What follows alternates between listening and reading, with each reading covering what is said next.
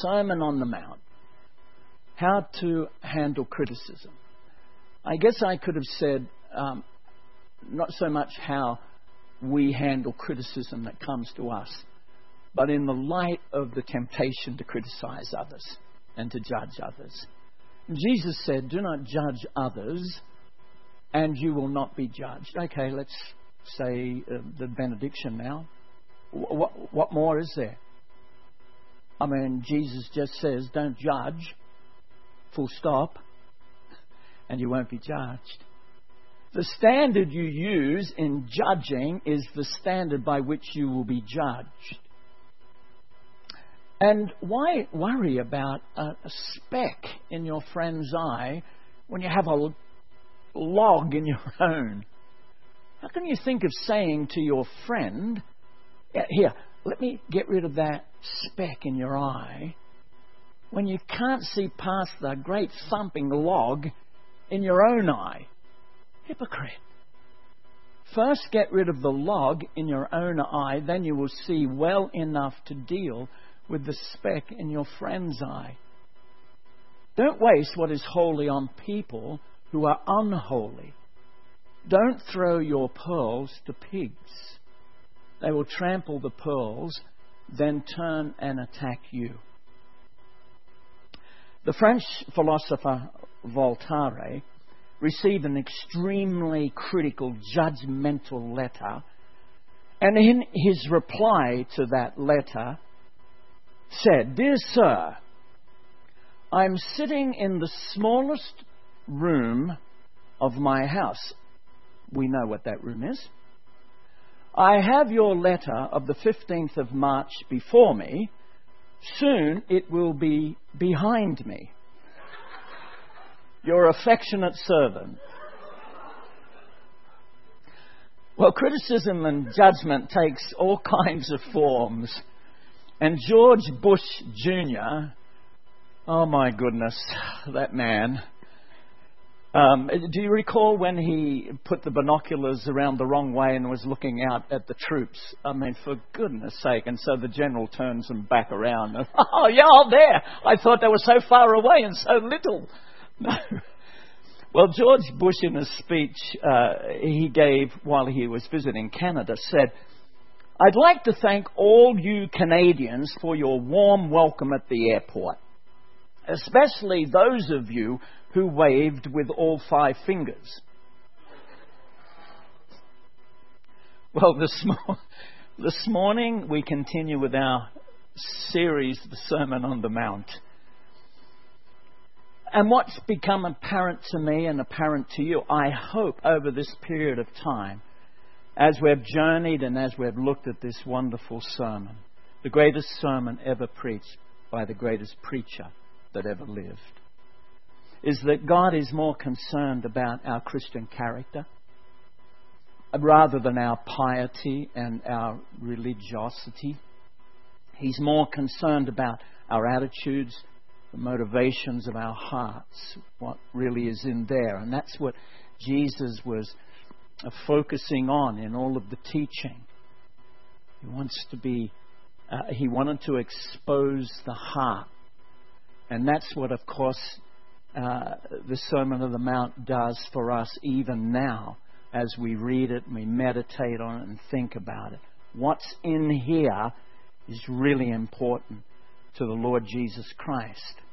So in this section of the sermon, it's all about the growth of Christian character and what it means about not judging quickly. You know, we're not Christians on our own. We belong to a Christian community. This community and the broader community, obviously Christian community. We belong to one another. The Word tells us that. And the Sermon on the Mount is about how we relate in this community. And I think that that's probably where I've been hoping to go in all of this series. It's about how we relate to one another. We spoke about anger and dealing with anger and what we say to one another and how we say what we say to one another, what is the motivations of the heart in all of that. We spoke, although very, very quickly, I think we spoke, yes, we did, about sexual immorality. And Jesus was talking about what the eyes see and how the heart responds to that. And so now Jesus is talking about judging others. And so the Bible in James,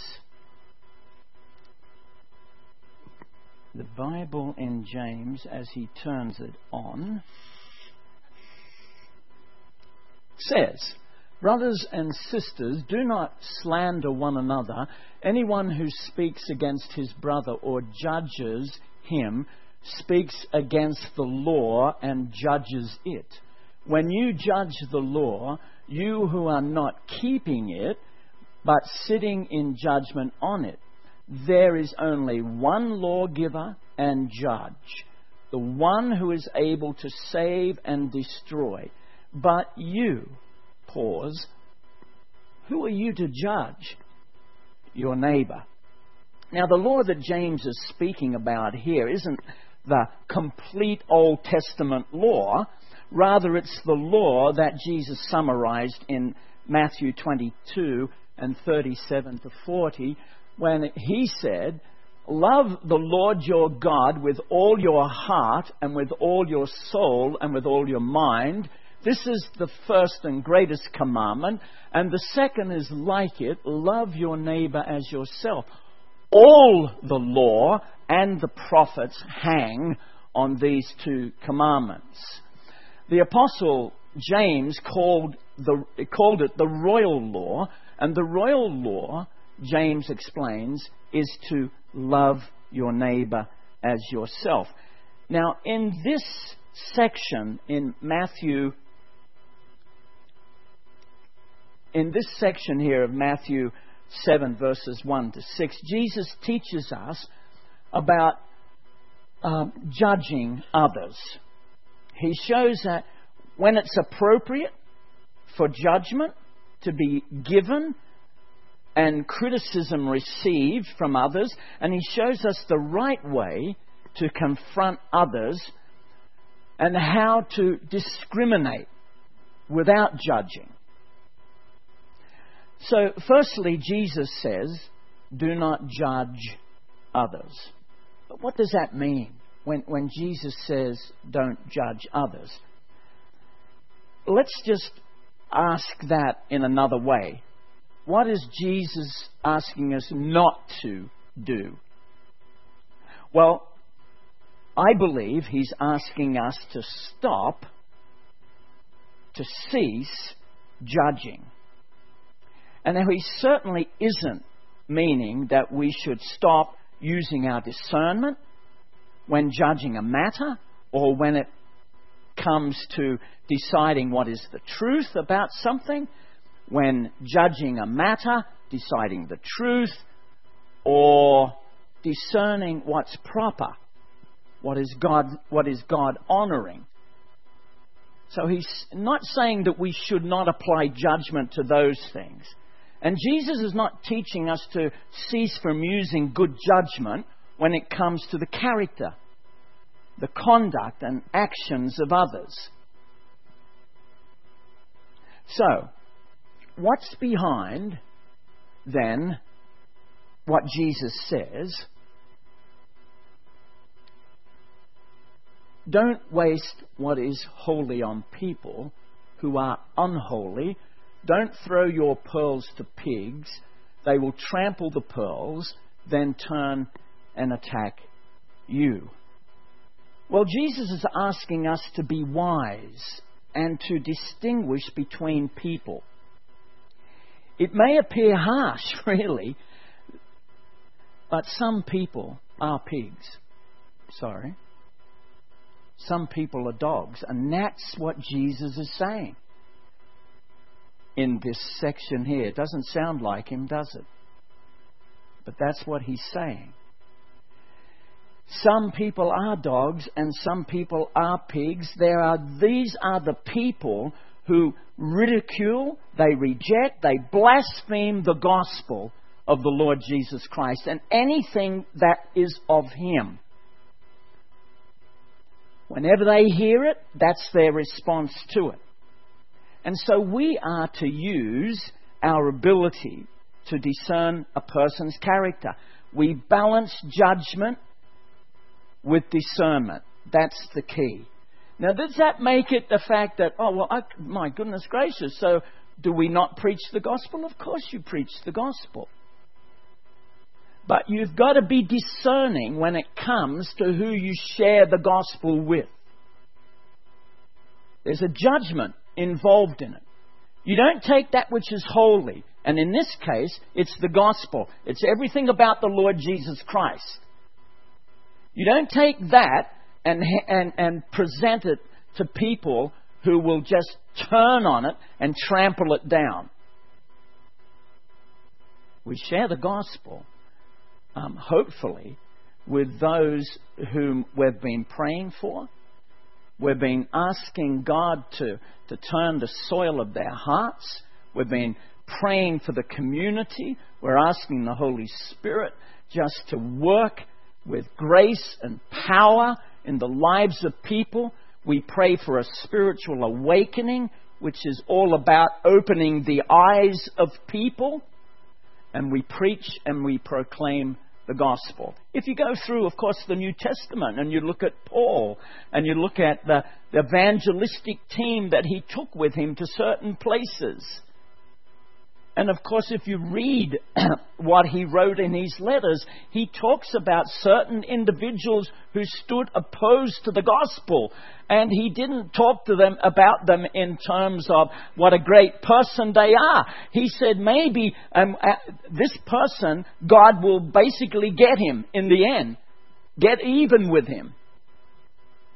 So what Jesus is saying here is we've got to use our discernment when it comes to making judgment about people. Now, it may seem a bit confusing, because the Bible on one hand teaches us not to criticize other Christians by making hasty decisions and judgments about them.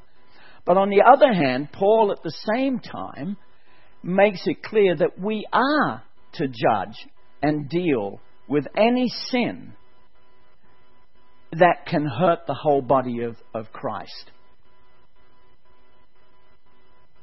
He asks us to do that. Corinthians teaches that.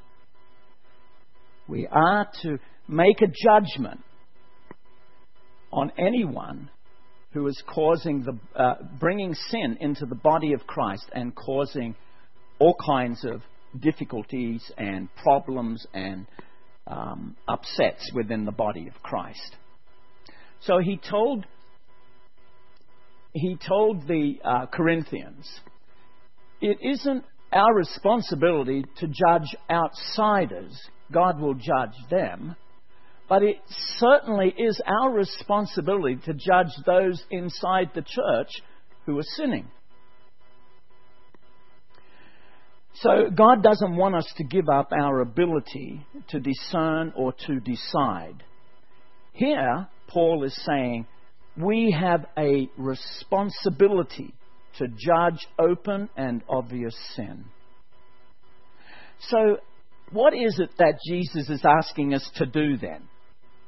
Well, it's clear that Jesus wants you and me to stop any kind of hypocritical, judgmental attitude that we may have, where we're far too quick to find faults in with people, or to pass sentence on them and to tear them down in order to build ourselves up.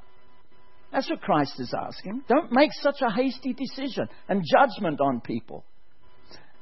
Yesterday, Robin and I and Ebony did some Christmas shopping. We were down in Penrith. And I want to tell you how easy it is to judge people by what you see. We're all guilty of it. We make a judgment on a person very very quickly. In fact, in social science, there's something called the attribution theory. And the researchers of the attribution theory say that human beings, by and large, conclude about another human being somewhere between 2.2 and 4.6 seconds. That means based on our initial reaction with someone and based on what we see and hear in front of us, that between 2.2 and 4.6 seconds we make up our minds about that person. How quick we are to judge. Now you just think about it for a second. Think about the last time you met an awkward person. And how quickly you came to a conclusion about that person. Whether it was right or wrong, it didn't matter, but made a judgment on that person. That's how quick we can do it. Just by what we see and what we hear. We're in a train and we're on our way home from work or the city. There's a group of young people who are talking loud and using all kinds of foul language. They got their feet up on the seat, and within 2.2 and 4.6 seconds, we have judged the whole caboot and caboodle of them. And so Jesus is saying this: you don't know what is in a person's heart. So don't be so quick to make a judgment.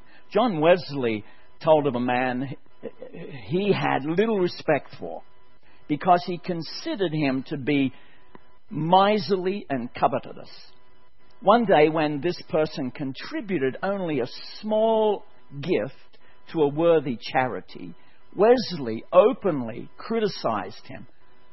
And after the incident, the man went to Wesley privately and told him he had been living on parsnips and water for several weeks. He explained that before his conversion, he had run up a whole heap of bills. Now, by skimping on everything and buying nothing for himself, he was paying off his creditors one by one. Christ has made me an honest man, he told Wesley.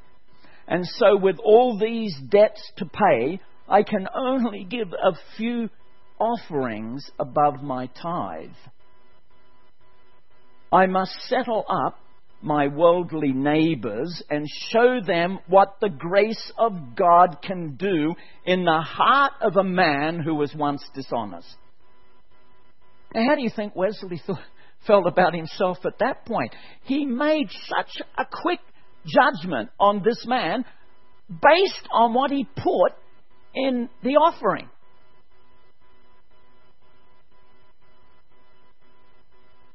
Should I go there?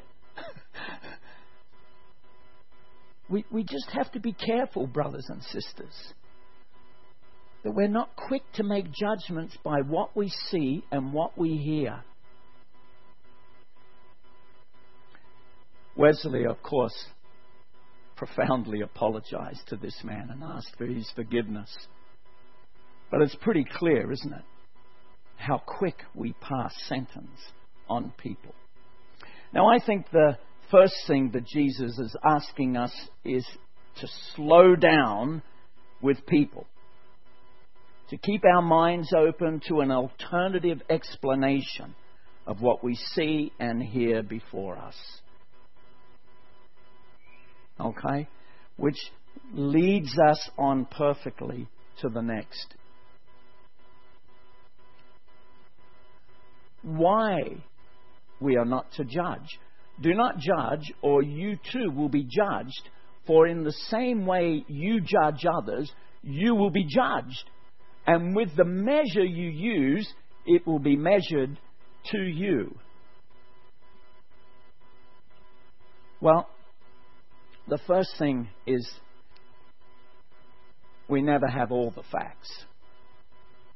There is only one lawgiver, James said, and I'll remind you of that verse, and judge, the one who is able to save and destroy. But you, who are you to judge your neighbour? We don't judge because we don't have all the facts. Let me just let that sit for a bit, okay? We don't judge. We don't take sides. We seek to remain impartial in all of our relational, all our relationships. We seek to remain impartial. We don't have all the facts. Only God is qualified to judge. He's the one lawgiver and judge. He's the only one qualified. You and I have no right or authority, by the way, to sit in judgment on another person. And we can't know everything that's in a person's heart. I don't know what's in your heart this morning. You don't know what's in my heart this morning. And you might be saying to me, I don't even know what's in your heart to preach this sermon this morning. What is motivating you to preach this word this morning? You don't know what's in my heart. I don't know what's in your heart. So I'm not going to judge you. Please don't judge me. I'm just using that as an illustration. I can't see you as God does. Can't see you as God does. If it is 2.2 between 2.2 and 4.6, how the heck can I see you as God does?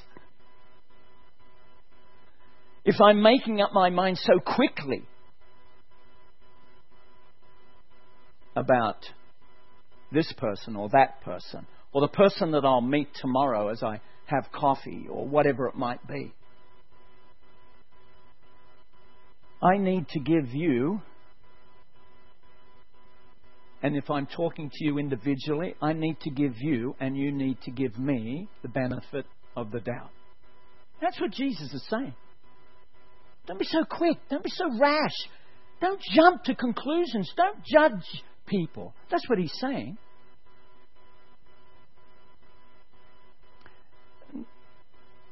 Notice also that judgment has a boomerang effect. Jesus said, "For in the same way you judge others, you will be judged. And with the measure you use, it will be measured to you." If you start throwing a critical spirit on someone, a judgmental spirit on other people, it'll come back. That's what Jesus is saying. It's going to come back. It's going to bite you. It's going to bite me. So it's the principle, isn't it, of sowing and reaping.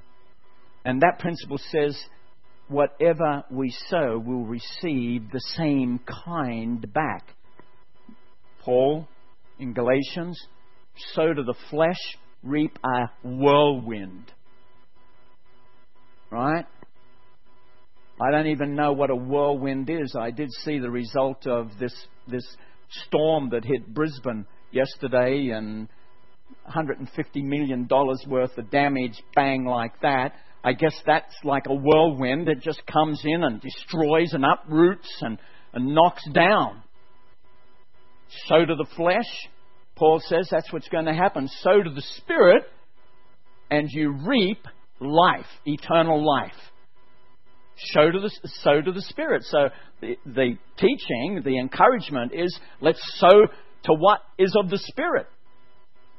And so the principle that Jesus is talking about here is the same principle. Whatever you sow, if I sow judgment, if I sow criticism, if I sow those kinds of things to others, it's going to come back. I'm going to get it. But if I'm sowing words of encouragement, words that build up, I reckon they're going to come back. Not because I'm hopeful, but because that's what the Scripture says. It's going to come back to me.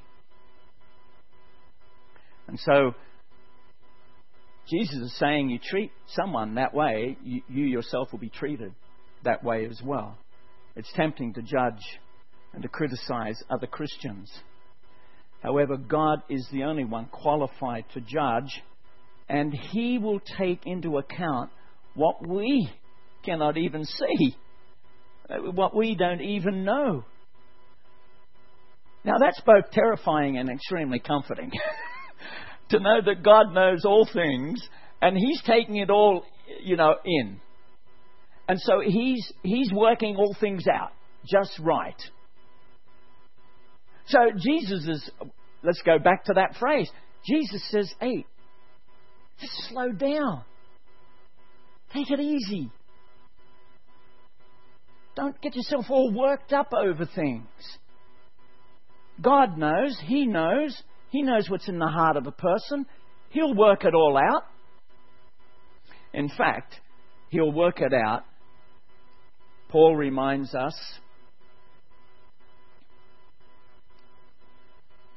So don't make judgments about anyone ahead of time. So what's the time? Before the Lord returns. For He will bring our darkest secrets to light and will reveal our private motives. Oh dear. Maybe I should just block that one out in my Bible. He will bring our darkest secrets to light and will reveal our private motives. Then God will give to each one whatever praise is due Him. That is a judgment, by the way, of Christians. You notice He doesn't say He's going to bring what's in the darkest place in my heart and He's going to bring that to light and He's going to expose really what the motives are in my heart and then throw me into hell. Doesn't say that. What does He say? And God will give each one whatever praise is due. So here is a great motivation, is it not, church, to keep our hearts free. I'm going to kick that microphone all the way. To keep our hearts pure and right. The great motivation is that when it comes time for God to reveal, really, and I think, I'm going to be surprised because I'm going to go, I didn't realize that. And the Lord will say, well, come on, Graham, look a bit deeper. Be honest with yourself. So, the great motivation here is that we will receive God's praise, His commendation, one of the other translations says. So each of us has experienced the extraordinary mercy of God, His forgiveness. He's just poured it out into our lives, and we sang that this morning about God's grace and His mercy and His forgiveness and kindness. And He constantly forgives. And He does not treat us, as the Psalm says, as our sins deserve. If this is how He treats us, then this is how we are to treat one another. Again, let me just underscore this. This is Jesus teaching us how to live in community, how we relate to one another. That is extremely important to Jesus. Why? Because if it wasn't, He would never have preached this sermon. That was on His heart to preach. He would have gone fishing with Pete and the rest of the boys.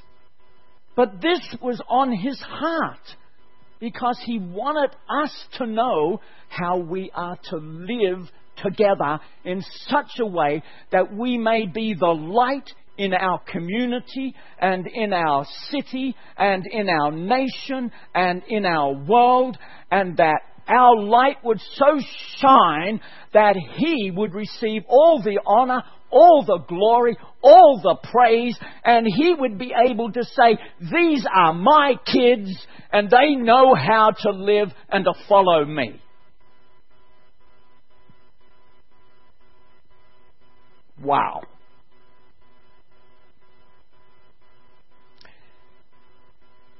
So, the speck and the speck and the plank.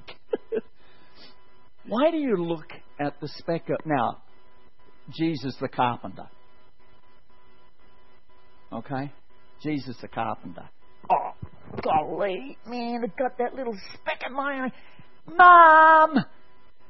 You know, I got that speck. And what does Mum say? I can't see a thing. And you go, no, there's something in there. No, I can't see a thing. Go and wash your eye out. Can't see a thing. Why do you look at the speck of sawdust in your brother's eye and pay no attention to the plank? This is Christ humour, by the way. Attention to the plank in your own eye. How can you say to your brother, hey, let me take the speck out of your eye, when all the time there's this whopping great plank in your own eye? You hypocrite. First take the plank out of your own eye, then you'll see clearly to remove the speck from your brother's eye.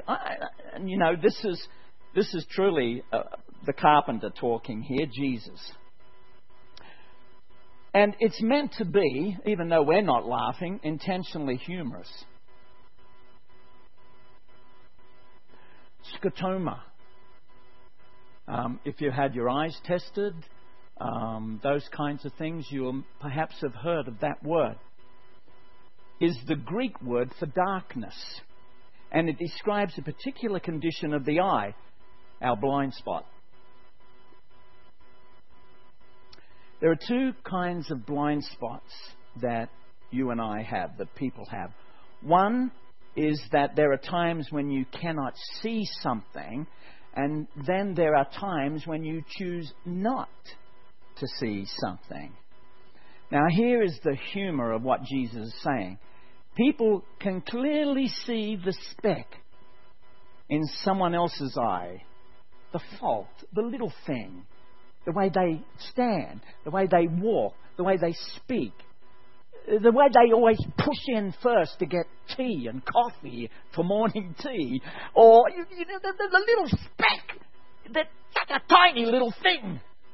But it's the little speck and they see it. But we don't realise, I don't realise, there's a whopping great big plank in my eye. I'm just Mr. Perfect. Oh, no, come on, Mary, after you, you know. You know, I'm just so cool, it's not funny. And so I make these judgments on people. Just the little speck, the little something. Can you think about those occasions when you've made that judgment? Just a tiny little thing. But failed to see within ourselves our own faults. And this is what Jesus is getting at here. That's why Jesus said, you hypocrite. So what is hypocrisy? Hypocrisy is the gap between what we show on the outside and what we know is true on the inside. Often the things we criticize in others are the things we see in ourselves. Now, what is true on the inside is what God sees. What's true? What you see of me this morning on the outside, the question is it real? Now, you might make a judgment, bang, like that. But only God knows. Only God knows what's in here, what's on the inside. So hypocrisy is the gap between what we show on the outside. Let me just say this here. I could be just looking so great up here this morning. But out of your vision, I could be somebody altogether different. So we've got to line our lives up, haven't they? They've got to be true to God's Word and true to who we are. So by criticizing and finding faults in others, we build ourselves up makes us feel better about ourselves to gloat over the failures of others. Okay, let me just finish now. So what should be our attitudes? Jesus says, do not judge, and we must look to ourselves first to correct our own faults, removing the beam from our own eyes. Then we will be able to see, to discern, and help others in dealing with their faults. One day, Billy and Ruth Graham were driving through a long stretch of road, construction site, a little bit like going down the hill. They had numerous slowdowns, detours and stops along the way. Finally, they reached the end of all that difficulty, and the smooth road just stretched out before them. 80 zone, bang, foot down, away you go. Thank goodness, left that behind. And now this sign caught Billy Graham's wife, her attention. End of destruction. End of construction. Thanks for your patience. Now, brothers and sisters, the thing is, sometimes we can come to the Word, and when we begin to understand it, not that I'm saying you didn't understand this in the first instance, I'm not suggesting that at all. But when we come to understand it, we feel like we're a failure. We feel like we just haven't made it. And remember I said, the more you journey into the Sermon of the Mount, the more you begin to see just how far short you fall. But on the other hand, how great is the love of God for each one of us and the grace of God. Each of us is a work in progress. Okay? God is working in us and on us. So let's be patient with one another. Sound like a plan? I'll invite the musos to come back up, and just as I pray, Father, thank you for your encouragement this morning through your word.